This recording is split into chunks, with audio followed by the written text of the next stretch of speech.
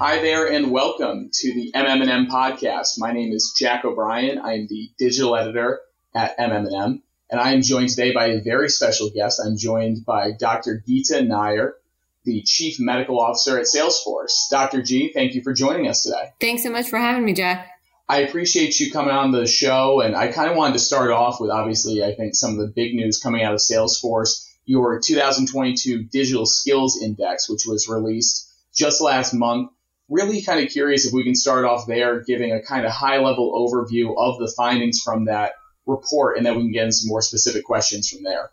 Sure, that sounds great. So as it relates to the kind of gaps that, come into the healthcare employees' skill set, I'm really kind of curious, what did you make of the findings as it relates to that front? I know our audience of medical marketers are certainly most interested in that aspect of the report.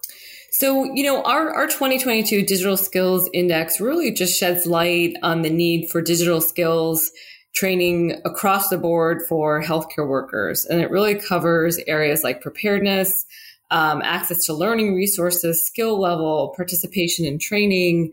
It really runs the gamut. And essentially, we had about 1,800 different healthcare workers who responded to our Digital Skills Index. And so we feel we've got a really good representation across the industry, including clinicians, nurses, and those on the front lines. And really what we see is that there are significant gaps in the healthcare employee skill set, including about 66% of respondents who said they do not feel ready for workplace digital skills that are needed now and in the future. About 86% of respondents reported not having advanced workplace digital skills, and about 76% of respondents said they are not actively participating in learning or training to gain digital skills. So you can see that, this is really important as we think about digital transformation and where the industry needs to go, and as we think about the workforce shortage generally across the board in healthcare right now.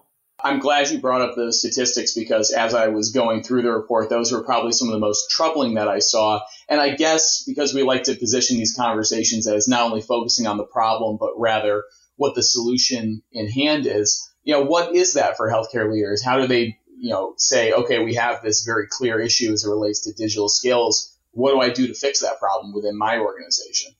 Well, they told me that we couldn't talk forever, but I've got a couple of tips for organizations out there that are trying to figure this out. So first and foremost, I think a recognition that there is workforce burnout, that the system is tapped, and remembering that as you think about digital transformation, the only way to have a really good patient experience is to have also a seamless and frictionless back end that then leads to the better patient experience. So if your staff is burnt out, if your staff doesn't feel prepared or knowledgeable on the skills, the digital skills they need for both the back end and front end, it really does impact patient care. So I think one, that recognition.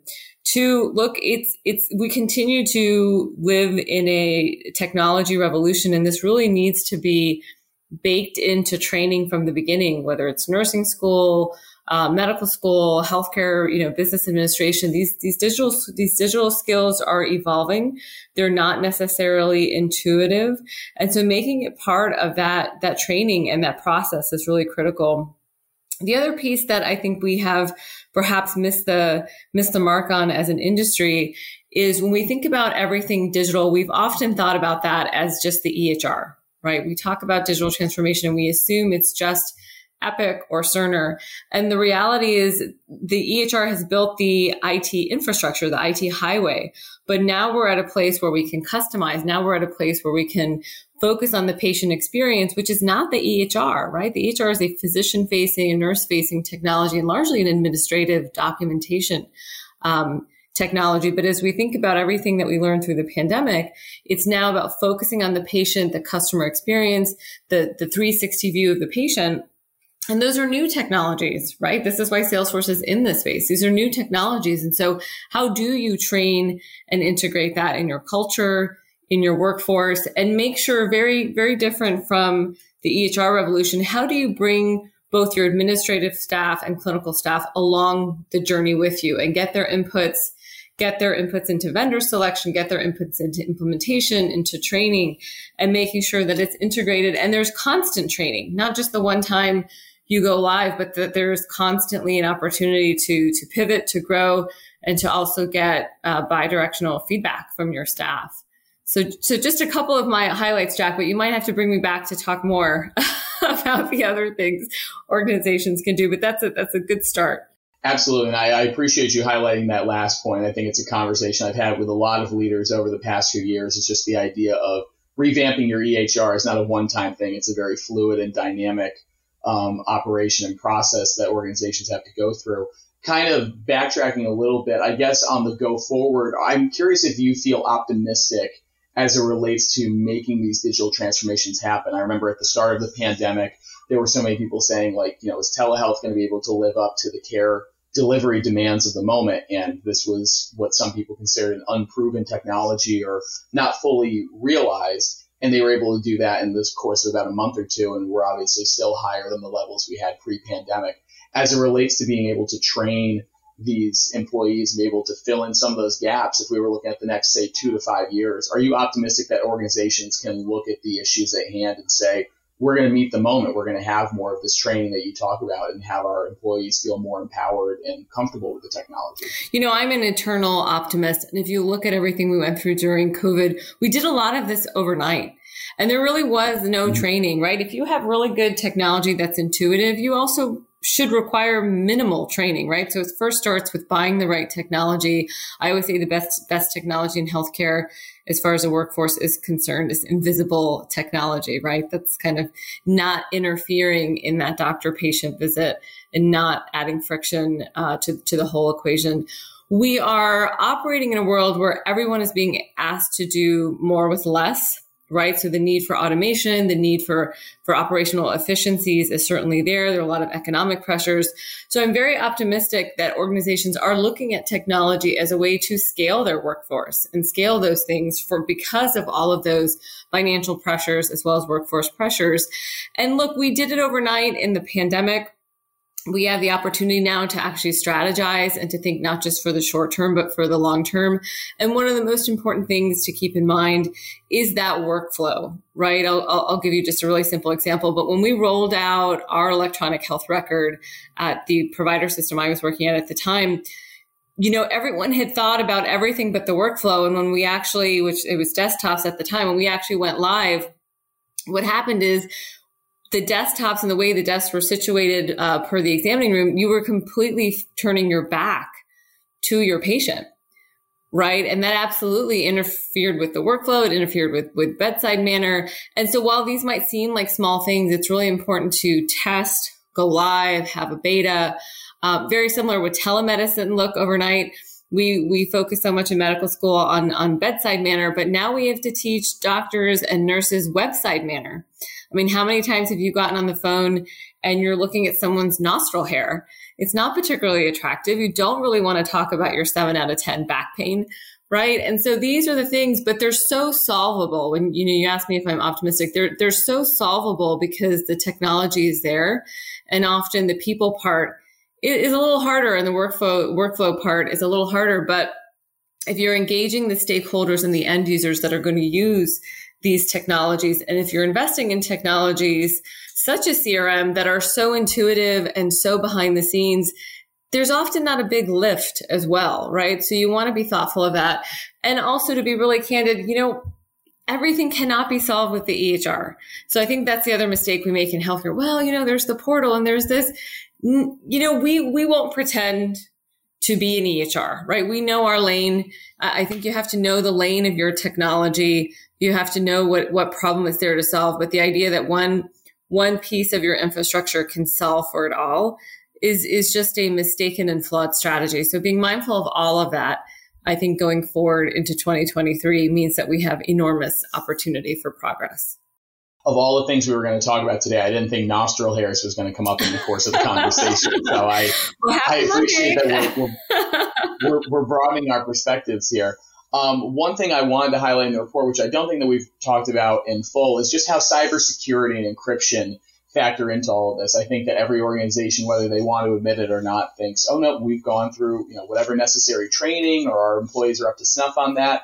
But the report suggests otherwise. So I'm kind of curious, just from your perspective, how cybersecurity works into this whole idea of the digital skills gap? Well, it's really table stakes, right? Cybersecurity, HIPAA compliance. I mean, all of these things need to be table stakes in healthcare. We're dealing with very sensitive information like HIV status, mental health status. These are really non-negotiable areas and need to be core to the technology that you invest in and the trainings and go forward strategy.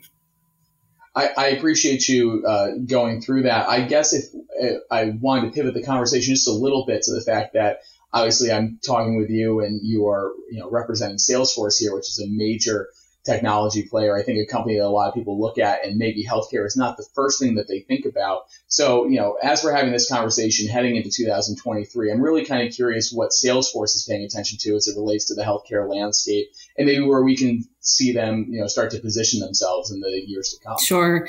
Again, we are the number one CRM on the planet, and we see ourselves as powering the business of health.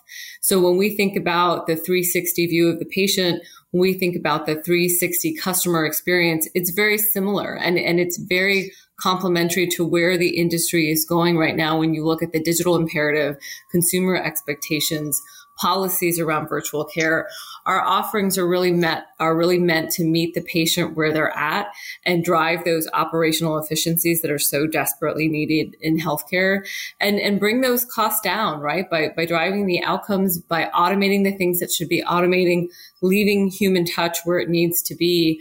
That's really where we see playing in this space. And we've done it in virtually every other industry. So we feel that we're best suited for it. And healthcare is finally ready for it, right? We are that much more relevant actually as we exit the pandemic because this revolution has been accelerated and we have realized doctors and patients can do virtual care and are willing to, engage with their patient, engage with their providers via text, via a video visit. And so much of what we tried to do in healthcare has happened so quickly because of the pandemic. And that has really only accelerated Salesforce relevance in the space. I'm curious if there was any message that you would send along to those in our audience who, there are a lot of people that are lifers in healthcare, it seems, veterans for years and years, who might look at the Salesforce of the world and other, giant technology companies and say, they're here to disrupt, or like healthcare may never be the same, but you obviously have a healthcare background and are able to, speak with them on the level. I'm just curious if there was any sort of message that you would pass along to them who may have some sort of skepticism or resistance, I guess you could say, to, outside players coming in and trying to make change in the industry. Sure. So again, first, we have been in healthcare for over 20 years. So if you think of every major logo provider system, pharma, medtech company, we are their backbone on the CRM side. And again, healthcare is so ripe for our technology in a way that it hasn't been in the past 20 years. We really, our relevance has really been accelerated due to the pandemic. And we have experts from across the industry that make up our team. I am one of a team of healthcare experts, one of many doctors, many nurses, many industry experts from the pharma administrative side. So this space is certainly not new to us. And I would just echo my earlier statements that everything cannot be done by the EHR. You really want to welcome new types of technology. You want to welcome a platform such as ours that can grow and expand with your organization. The time of point solutions is over, right? We saw a lot of this during the pandemic. Oh, this will pass. So we're just going to throw in a telemedicine vendor. We're going to throw in a texting vendor. We're going to throw in a call center, chatbot. The idea that you have multiple solutions and multiple vendors, I think that strategy is old.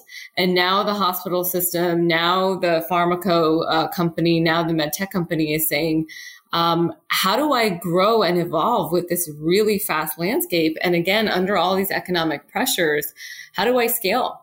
And Salesforce's ability to do this from a patient 360 standpoint, from a virtual care standpoint, from all of the technologies we offer in the payer space is unparalleled to grow and expand as organizations continue to invest in the space and invest in their workforce, as you mentioned, right, Jack, as they're also learning from their workforce, up training and upskilling their workforce and saying, okay, we've gotten through phase one, we're ready for phase two.